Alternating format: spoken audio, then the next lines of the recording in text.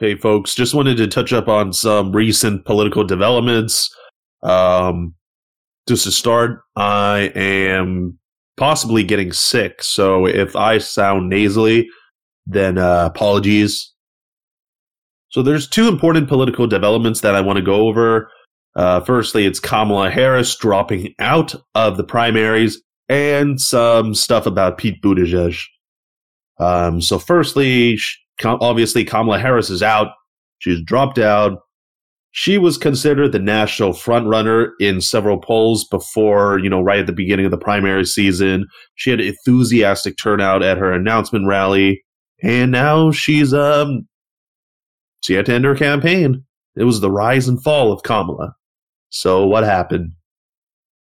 Well, one thing's for sure. She had no message at all. She didn't have vision, no overarching strategy. She didn't know whether she wanted to be a progressive or a moderate. She oscillated, between the moderate side, the centrist side, the progressive side. She didn't know if she wanted to be the Bernie Sanders wing of the party or if she wanted to be, more associated with the Joe Biden side. So remember at the beginning of the debates, she posed as a progressive. She was, she made it clear that she was either the first or one of the first individuals that co-sponsored Bernie Sanders' Medicare for All bill. And she also raised her hand when asked if she wanted to abolish private insurance companies. And then she totally switched up. She had to backtrack on that, abolishing private insurance question. She was like, oh, I misheard the question. And she actually doesn't want to abolish private insurance. So then she totally waffled. She ended up having some sort of, public option in her plan that would expand Medicare, but it would also take 10 years to transition into, which is absolutely absurd. And it was kind of telling right off the bat, to be honest. Her announcement video was full of these nice flowery words that sounded good, and it talked about unity and lifting people's voices, but that was it.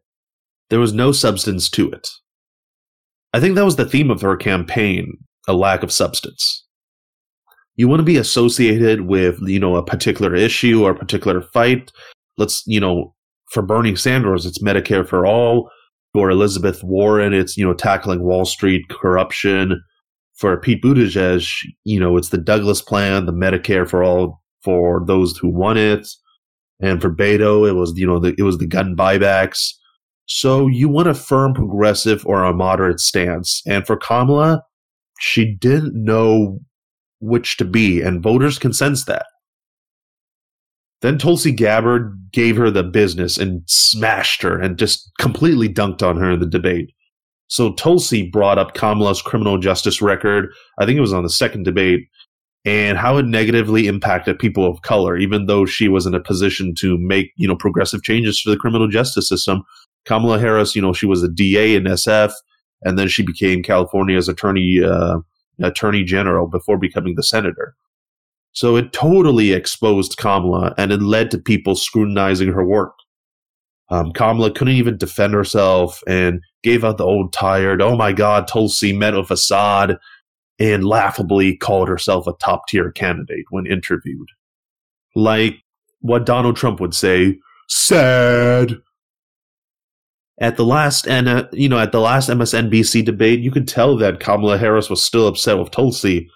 And, I don't think it's unreasonable to say that Tulsi single-handedly destroyed her candidacy. Kamala had these, weird ideas that didn't even help her either. It didn't appeal to, working-class Americans. She hedged her bets on trying to get Elizabeth Warren to agree with her on having Donald Trump banned from Twitter. I mean, this is some seriously stupid crap that belongs in, a political drama or, a Twitter war, an online war. But not if you're a serious candidate for the presidency. She also proposed this ridiculous plan about lowering student debt. She wasn't going to cancel all of it, but she had an idea where if you were, a Pell Grant recipient, and if you opened a business for 3 years in a disadvantaged area, you could get $20,000 shaved off of your student loans. I mean, just cancel student debt. You don't have to do all these weird mean-tested strategies about getting rid of it. I mean, come on. It's ridiculous. And, she also went to like an auto worker strike and was like, "Oh, I'm a capitalist." And people on strike, like, they don't want to hear that. They want to know if the wages are going to get raised. They want to know if they have job security, if they're going to keep their benefits. They want management to be more fair to them and give them what they deserve. So by just telling them that, "Oh, I'm a capitalist," that's just super bizarre, and I don't think it's going to win you any votes. In addition to all of this, the New York Times published a really telling piece on her failing campaign, and it described the conflict with with her staff and her aides. Campaign staffers were mad at the layoffs that people were receiving without notice, the lack of respect towards others, the fact that headquarters was located in Baltimore and not, in Washington, D.C. or even in California. And the New York Times even received a resignation from a top aide, which revealed the dysfunction within the campaign and the lack of vision and leadership. What I found really interesting was the fact that Kamala Harris put her sister Maya as a campaign co-chair, and people found her really difficult to work with. I mean, anytime you put your family member into a high position, it's going to be, the dynamics are going to be really different and complicated. And I don't think this was a good move. Anyways, I hope this continues with some of the other candidates. I was actually kind of surprised that Kamala's campaign just completely collapsed. There's other individuals like Cory Booker, Amy Klobuchar, John Delaney that haven't dropped out yet, and they're probably even more awful than Kamala Harris. She did a really poor job in translating her early primary hype and media attention to a really successful campaign. Some folks on the Young Turks have said that she's dropping out actually to protect her California Senate seat. And, she did it early enough where she wouldn't appear on the California primary ballot. So, if she got wiped out on the primaries there, then it wouldn't look good for her, and that might prompt a challenge. So it could be, a strategic decision by her team.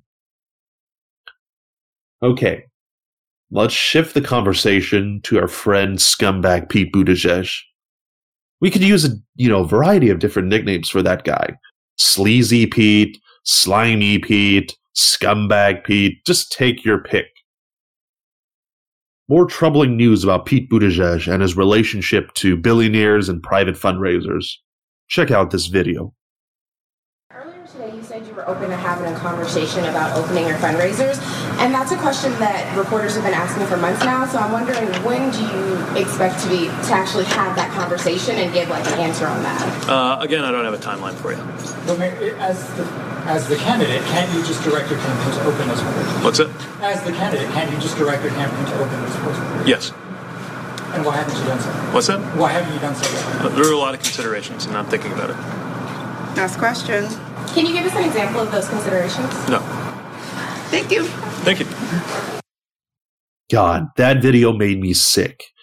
He's basically dodging all these questions about his private fundraisers and making it more transparent to voters and the media.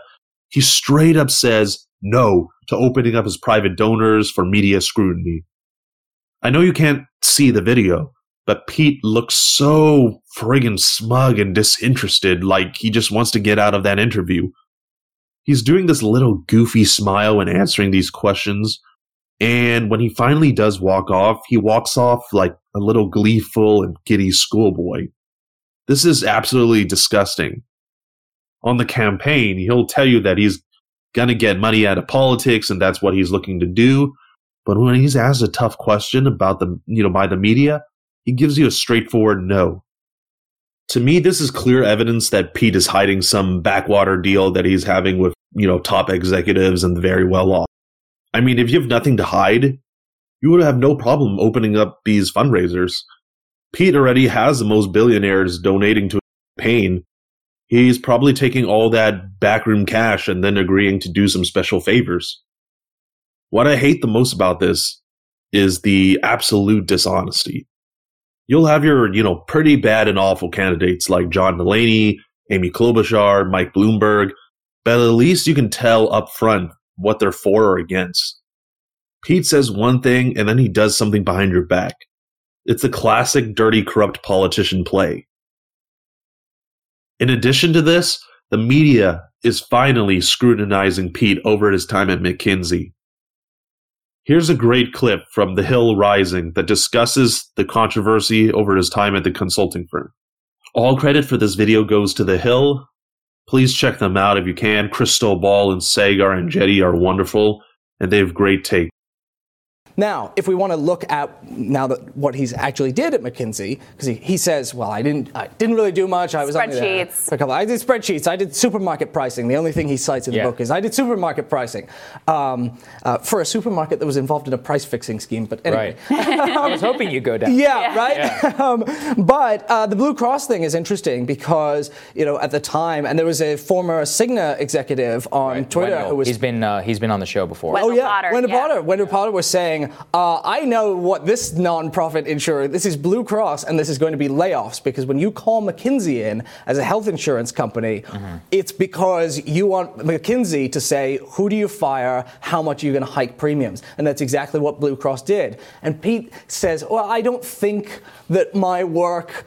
But did it overlap? So do we know whether? Well, yeah, it did. It did overlap with the pick, because that's why McKinsey was called in. And now the actual, I think a lot of the rate hikes happened in 2009, and his work was in 2007. But McKinsey was called in to sort of restructure Blue Cross, and what they did is hike rates. So if you're in Michigan, your health insurance premiums were going to pay McKinsey to tell Blue Cross to hike your premiums further and fire your friends who work there. And yes. Okay, you heard the clip. You don't hire McKinsey to come into your agency just to do spreadsheets. There's a reason for it, and it was to cut costs and raise premiums in the case of Blue Cross Blue Shield. Wendell Potter, a former health insurance executive, talked about this in his tweets, and it was really eye-opening. Even though Pete Buttigieg says that, he was unsure that his work directly contributed to layoffs and premium hikes, Wendell Potter says the whole point of getting a big consulting firm like McKinsey is to downsize and to get more profit. Moreover, Buttigieg disclosed that he worked with a grocery company. Apparently, this grocery company got in trouble for a price-fixing scheme during the same period. Some debauchery was definitely afoot. The Hill panel also took a look into Pete's choice of choosing McKinsey. As an Ivy League grad, he could have done any job he wanted to. He went to a good school, he was a Rhodes Scholar, he probably had a lot of good connections, and he chose a consulting firm that works with clients including ICE, Saudi Arabia, and others. This to me shows that Pete is just a careerist and an opportunist that doesn't really care about, doing social good. And, to be fair, a lot of people out of college, they don't like their jobs or disagree with the work that they're performing, but they do it because they need to support themselves or they need to, feed their kids and put food on the table. It's completely different in Pete's case. He had these great opportunities for him, and he could have done anything he wanted, but chose a controversial consulting agency. Now, I don't think this is going to go well with the electorate. Pete was associated with the jacking up of premiums in Michigan and people getting laid off from Blue Cross Blue Shield. In 2012, the Obama team hammered Mitt Romney for being this rich dude who contributed to people getting laid off. And it was a good play. And it could well possibly happen to Pete Buttigieg as well. It's a really bad look, a really bad one. Now, I hope the media continues to hold Pete accountable. He's been out of the media crosshairs for some time, and he's just getting by. There's a lot of stuff that voters should be concerned about that Pete needs to clarify.